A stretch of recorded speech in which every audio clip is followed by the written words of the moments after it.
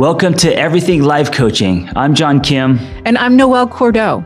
We are the founders of Lumia. And we're super passionate about all things coaching, and we want to share what we've learned from over a decade of coaching and training thousands of life coaches. Let's dive into the science and magic of coaching. Good morning. On today's episode, I don't even need Noelle to be here today because we're talking about containers. I would like you to be here, of course, but you're very busy. And I just taught yesterday, so all my notes are pulled up. This is very, very plug and play, just rolling right into it. Awesome. I mean, we should invite our students next time into the podcast space. But yes. Hello, and I'm delighted. I thought we could switch it up today, and maybe I could serve as client.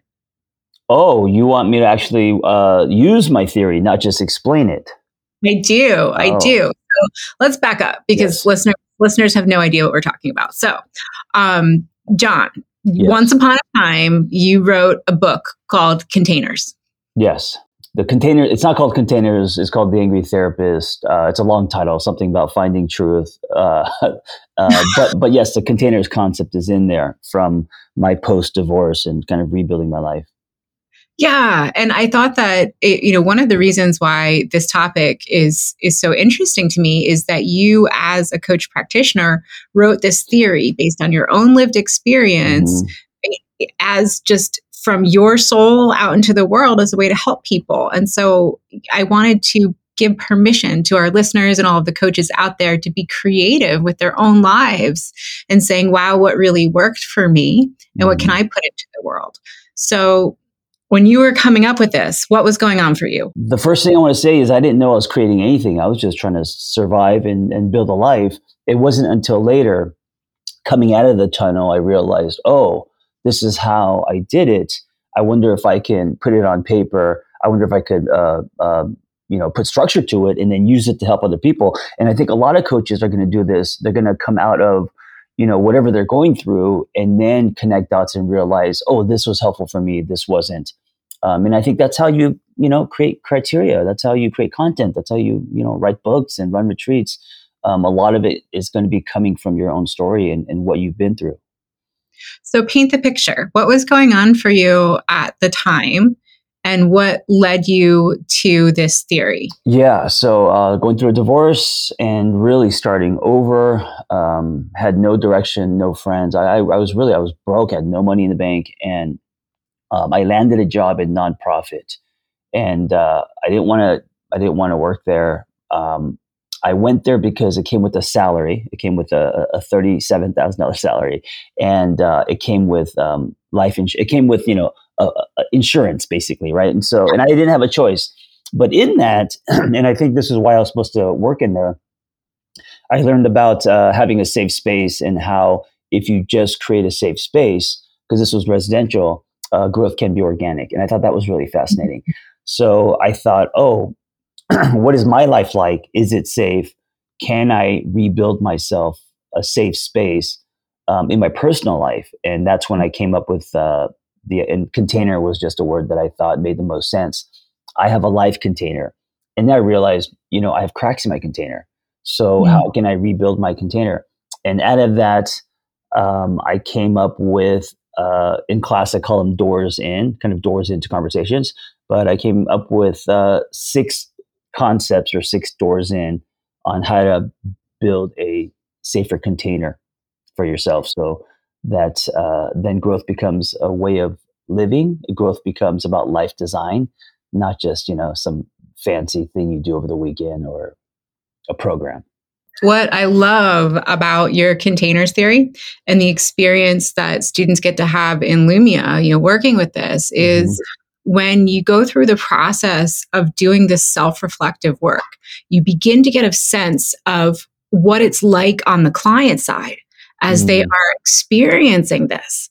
So, it gives you an empathetic window into what it's like to do the work. And I don't know about you, but as somebody who works in the space of helping so many others through their troubled times and overcoming things and moving on, when I hit rough patches in my own life, it's always like, oh, fuck, like, oh shit, like this hurts, this pain hurts of having to really get into this and, work with this stuff. And so it's a great empathetic reminder.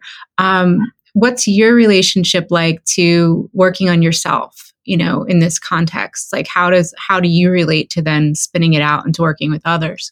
Yeah, it's it's been a long journey. I always tell our students to not run the risk of being a copy and paste coach, meaning there's so much information, especially today with the explosion of AI, where if you don't digest a concept yourself first, you're just, you may just be copying and pasting information, and what you lose from that process when you're coaching someone is like the human exchange, the human process. So once you digest a concept, right, in this case containers, and then you tell yourself, oh, this works for me, this doesn't, this is the language I would use, you kind of make it your own. And that is such a more authentic way to help other people. So that's kind of what this is for me is, I learned all these theoretical orientations in therapy school. And it was just a lot of language. I couldn't get a grasp on it. And so creating, pseudo versus solid and returning what's not yours to own and these kind of very street level theories was my way of digesting dense textbooks and making it my own. So when I'm helping other people, there's comfort in that, and I believe what I'm saying. Yeah, that's such a good reminder, especially from the orientation. I recently started reading a book by James Baldwin about his personal experience as a Black man. And the reason that I picked it up is because I have relied so much recently on James Baldwin as like a source of inspiration on queer theory. And it occurred to me that I didn't have a significant window into his personal narrative of that intersectional being as a Black man. And I was like, wow, if I'm going to really attach to this one piece, I need to understand the additional way that this man, explored his life. And so for me, that was a way of like bridging the gap, theory, real life, and just like thinking about challenges, especially in a time of my own challenge. So I get that. I get that. Yeah. That's cool. All right. So you shared that a container is a space that when it's set up properly, when it's safe, it can really heal us. Can you talk a little bit about what happens when containers aren't safe and how they function in terms of awareness? Yeah. So we all have cracks in our container, and they could be hairline cracks or they could be giant cracks, and it's up to you or the client to decide what those are. The coach, we don't tell you what your cracks are. We help you investigate and explore those cracks. And like an obvious crack would be if you're in a unhealthy, abusive, or toxic relationship that is stunting your growth, but also the person that's being abusive. So imagine a container like a greenhouse, a safe greenhouse which allows sun and growth, nourishment, if you will. And so the whole idea is that we have the ability to build a brand new container. And where I started was pseudo versus solid self. And so if you're pulling more from your solid self instead of your pseudo, solid is your authentic self, your real self, usually the quiet whisper. Pseudo is the false version. So me growing up in Hollywood and pursuing screenwriting for most of my 20s and 30s, I was pseudo, right? This is where my whole exchanging truth for membership comes in. And so after my divorce, I just started here. I said, what would it look like if I was to be more solid? And I got the tattoos on my arms as reminders. And, when I think about you, Noelle, I think of someone who is very solid. I don't, when I reflect on all the exchanges we've had, I don't see a lot of false moments from you. You're very kind of authentic. You don't show up differently, depending on who you're around. You are Noelle pretty consistently. So that's a kind of a good example of someone who's kind of in their solid self. Yeah, thank you. You know what I'm exploring right now, though, and I thought would be a kind of like a good frame to test out this theory. And we'll just hit like the first three of like home, relationships and work. But one of the things that that I've struggled with over the years that has really chipped away has been my relationship with codependence. Mm-hmm. So while I have been, and I am consistently solid, like I don't change who I am. I don't have like a pull or desire to change who I am, Mm-hmm. but I caretake. Yes. I do caretake. Yeah. And so if I'm really being honest about the way that I exchange my truth for membership, it's in that relationship Right. of how That's, I'm providing safety for others. I love that you said that because it's a little nuanced, but many can relate to it. Vanessa, has struggled with codependency. And so, yes, when you are codependent or not okay because someone else is not okay, and you kind of struggle with um, your sense of self that hangs on someone else not being okay, that can, I think, pull you into more of a pseudo self. Yeah. Even though overall you are solid in the way that you show up and you're authentic, if you are codependent, whether it's with parents, partners, whatever, you could be pseudo in that, right? You are sacrificing your truth for someone else's well-being. And yeah, you're definitely a caretaker. You're definitely the mom of the family. Mom, yeah, Yeah. always. And so, and what that has done is, and I mean, we'll get into it, but it's not given the other parts of my identity that aren't a mom Mm-hmm. a chance to come forward, So that's so thinking about that in terms of how we're going to do this. All right, so let's roll in. Let's get into the containers themselves. So the first one is your home and physical space. Does it soothe or inspire you, or is it a dark and cluttered cave? When you were writing this and thinking about the home as a container, is it just your physical space? How did this show up for you? How did you start with this? It's not just your physical; it's your also the home, kind of like internally. I had no home. I was always running. I was always trying to go somewhere, chase shiny things, and it showed in my home in that I never spent any time in things like candles or furnishings. I always felt like until I'm able to find my love and buy a house, my home will just be a hotel, right? And I had a friend who she was a feng shui person. She's like, why? She's like, you make your home now, and you'll actually attract, instead of being like this nomadic guy who's just buying a lot of IKEA furniture that's temporary. And and so I felt when I finally was able to create somewhat of a home, I felt more grounded. I felt like I had a place in this world, And to me, that is going to provide more of a safer container for you instead of feeling like you don't have a safe tree. Yeah. Okay. So when we're approaching this with a client, the way ICF coaching technique is levied is you explain the theory as we've done. You ask the client if they want to play in the sandbox. We do, and then we start asking questions. So, given the setup of knowing that I'm working on codependence, that I'm working on having other relationships with myself other than being a mom, how would you start asking me and coaching me towards my home as a container? Yeah, so I would ask you, in what relationships do you feel the strongest tug? So the codependence, and for me, I would label it as your pseudo self. In what relationships do you feel the strongest? And then I would kind of process the why. Where's that coming from? I would follow the string down. Why do you have to feel like? I mean, ultimately, I think codependence it's about reducing anxiety. So you taking care of someone else reduces your anxiety. So talking about where that came from and the patterns of that and how that ripples into your life, how that's cracking your life space, your container, how that's making you feel like you don't have a safe space. So we're talking about physical home, but we're also talking about an internal home, right? Yeah.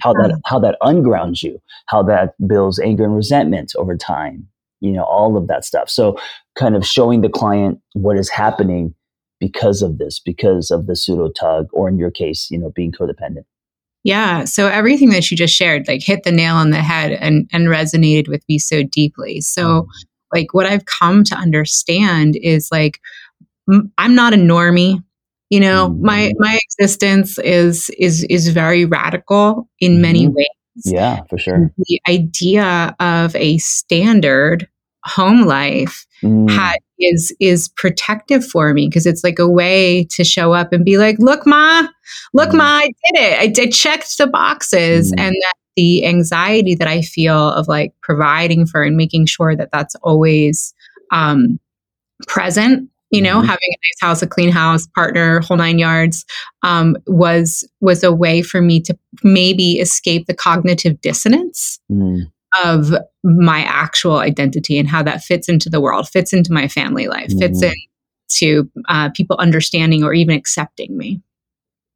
Yeah. So that what you're saying is kind of what's running underneath. And, you know, you obviously have had many conversations and processes. So you're kind of aware of, you know, maybe more than, you know, some people. And so you have answers. You have looked under the hood. You see how you're wired. You do understand self, you know, and that's like half the journey, you know, just getting people to understand themselves.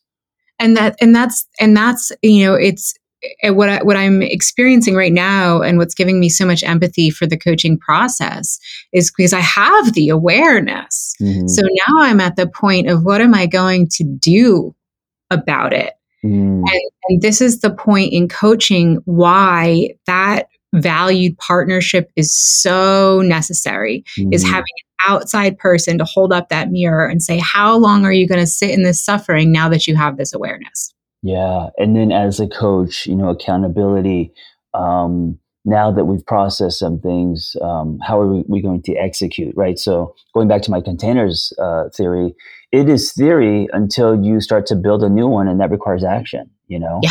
And without that piece, then all we're doing is talking. we may have revelations, but it doesn't mean your life's going to change, right? So until Noelle puts some action behind her awareness of being codependent around certain people, she's always going to behave in that way.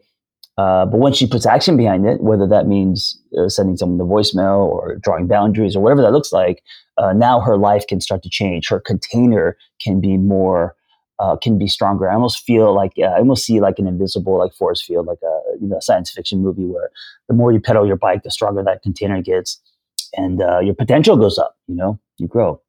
It does. It's true. And it's something you said was really important to the work of coaching is like, you can have all the revelations you want, but your life isn't going to change. Yeah. Yeah. And so, you know, that's where we walk over the bridge between therapy and coaching. And like the only person who can change your life is you. And it's so fucking hard and it's so painful and it's not worth it. Yeah. And I would also say that you have a responsibility as a human on this planet to change, because then what you're supposed to do here on this planet, the chances of you executing that will go up, you know, exponentially. And you're right. The difference between one of the differences between coaching and therapy is, in therapy, there's a lot of talking, a lot of processing, a lot of feelings, a lot of abstract experiences. Coaching, it's like, okay, now what are we going to do? How can we accomplish your goals? Yeah. And so, and then, you know, getting into that goal state, these containers are supportive of the future goal state, right? So I guess my goal state would be the opposite of codependence, would be moving through the world where I'm responsible for the weight of my own self and nothing more. Simply put, being less of a mom. Yes, being less of a mom, right? Which is where you know, and you're a great mom, even though you're not technically a mom, but to friends and to coworkers, in a way that's kind of like where you get your cape, and people love that about you. But there's risk in that, because then you start sacrificing yourself. So yeah, and that's exactly the point to look at, is like, oh wow, this maladaptive behavior is doing something for me. It's doing something for me that's so powerful that it's kept it in place for that long. Yeah. And what's the fear on the other side, right? I remember apologizing to you when we were, so Noelle lived with me briefly when we were working together in Los Feliz. Talking about apartments, my nondescript it was just 4 walls and carpet and just kind of ugly. Great location though. And I remember the team was working there, and I remember you making meals. And I love that. It was very generous, you cooking meals. And I was trying to do this weird diet at the time. I was fasting. I was doing paleo, and you made a pasta dish. And I remember when I didn't want to partake in you being quote unquote a mom, because this is the way that you love people. You were taking care of us. I saw that you were hurt. You didn't announce it, but I saw the pain in your eyes, and us talking about this made me realize that it was the codependence. It was me rejecting you, even though it was just a meal. Which and so when I saw the pain, I apologize. I try to explain that right now. I'm on a certain diet. I can't, but I think that you took it differently because of you being a mom and what that means to you. So I think you felt more rejected than the Well, let's drill down, because this is really good. So using containers theory, right? And kind of saying, okay, well, what was the function of me providing that meal in that home? It was nourishing people. And if somebody didn't eat it, then my offering wasn't valuable. Yeah, or you're not valuable, or there's like a rejection. Yeah. And then flipping that around, what did I believe it to say about myself? And there's also a cultural piece here, right? I mean, I feel like with you and how you grew up, I mean, the kitchen, food, cooking for people, this is how you show love. Yeah, it is. Yeah. 100%. That wasn't the case in my house. I went out and, ate nachos and bought stuff. My parents never really made me food. So that cultural difference also showed. Yeah. Yeah. And then so if I'm rebuilding, that new container, and thinking about my relationship with food in my home, it sounds like one of the healthy shifts, one of the behaviors that I would need to change is to ask the people that I want to feed, are you hungry? Do you want Right. Yes. I have the ability, and I would like, but basically, permission. Yeah. Versus like what a mom does, which is like the steamroll. Like it's already on the table. You walk in the door, the place is all set and ready to go, which is generous, but it is skipping that piece. And then I have an opportunity to say, I would love to, and this is so generous, but I am on this weird diet and I can only drink oil or whatever it is. And don't take it personally, please. Right. Exactly. And so what that ultimately does for me is then like spares me the labor of that process. And I don't have to go through the process of making food for somebody to nourish somebody who doesn't actually need it. Yes. Because if you do it and I say no, you also now may be mad that you just did all this for nothing, and food's going to be wasted and all that stuff, right? Yeah. I mean, this is such a beautiful illustration of how a coaching conversation goes with using containers theory. So just kind of like really briefly touching on the other categories. There's friends and family, and then you would separate those out. Friends, family. Yeah. And then would you separate out further romantic relationships, partnered relationships? Yeah, for sure. Yes. I look at all the big pie pieces of our life. So friends, family, it's one. Friends is one. Families is one. Romantic relationships, obviously a huge piece. And then work life career can be one, right? Yeah. Work life career is another, and then I have the third one as your relationship with your physical self. Yeah. So this comes from me discovering movement. I did my first squat at age 35. I was very late so I was very disconnected with myself and body. So I think that just movement, your connection that you have with your own body can be a container. That can be space where there's cracks in it or not, Yeah. And I think that last piece of body really relates back to the other categories, because if you're not in touch with how you feel somatically, where you're holding tension, when you're holding tension, what's showing up for you, are you caring for yourself? What does it feel like to be healthy? A conversation I was having with myself this morning, I woke up and I was like, unreasonably tired. Mm-hmm. I was like, I wonder what it would be like to wake up and like actually have energy. I'm only 43. Like I should be waking up like and being able to have energy. And so that was a signal to me that like I have a crack in that container. Yeah. There's something that's up. And so then with, body, because I think folks are pretty familiar with how to drill down in family, friends, and work environment. But with body, that's when you have to get into the territory of like, well, what do you put in your body?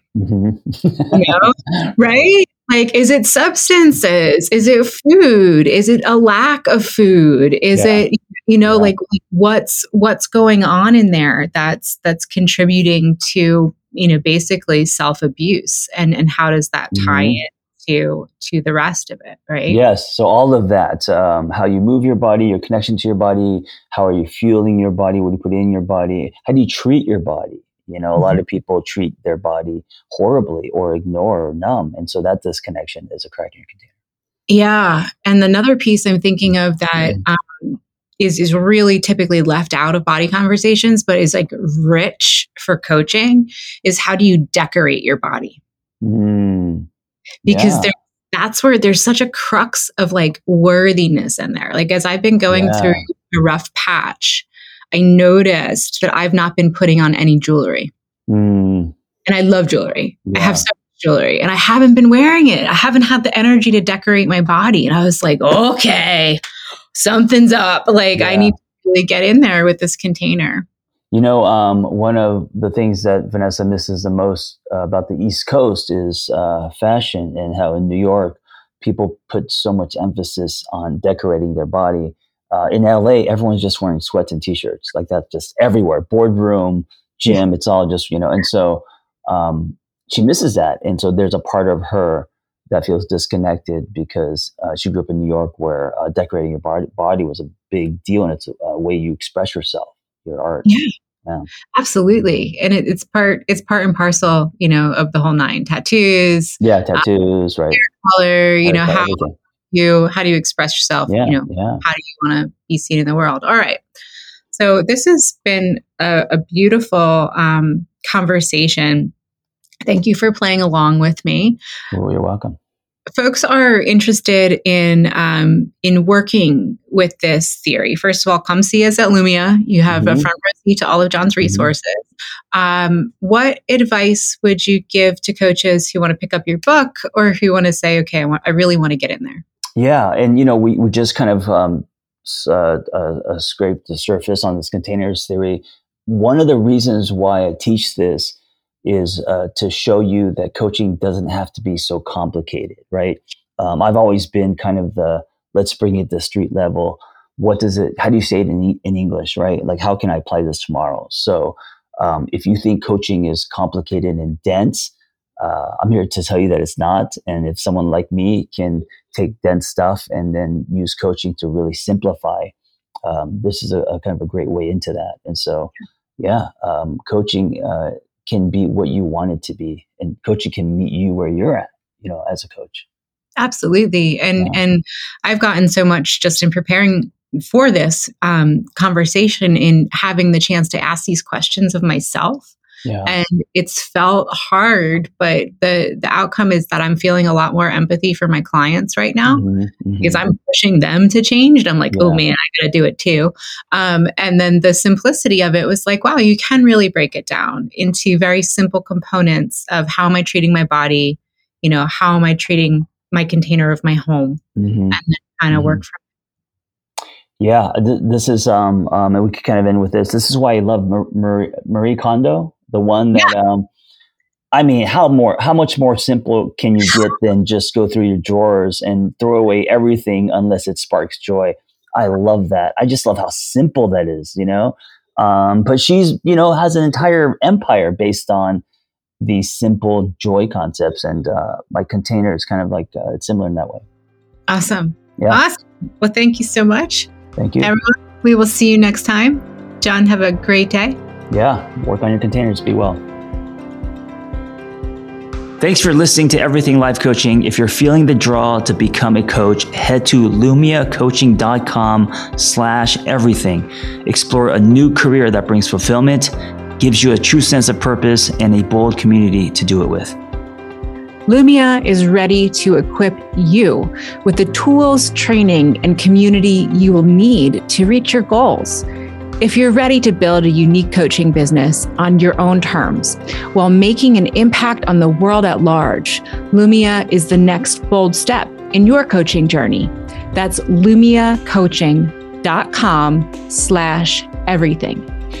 And hey, if you're waiting for a sign, this is it.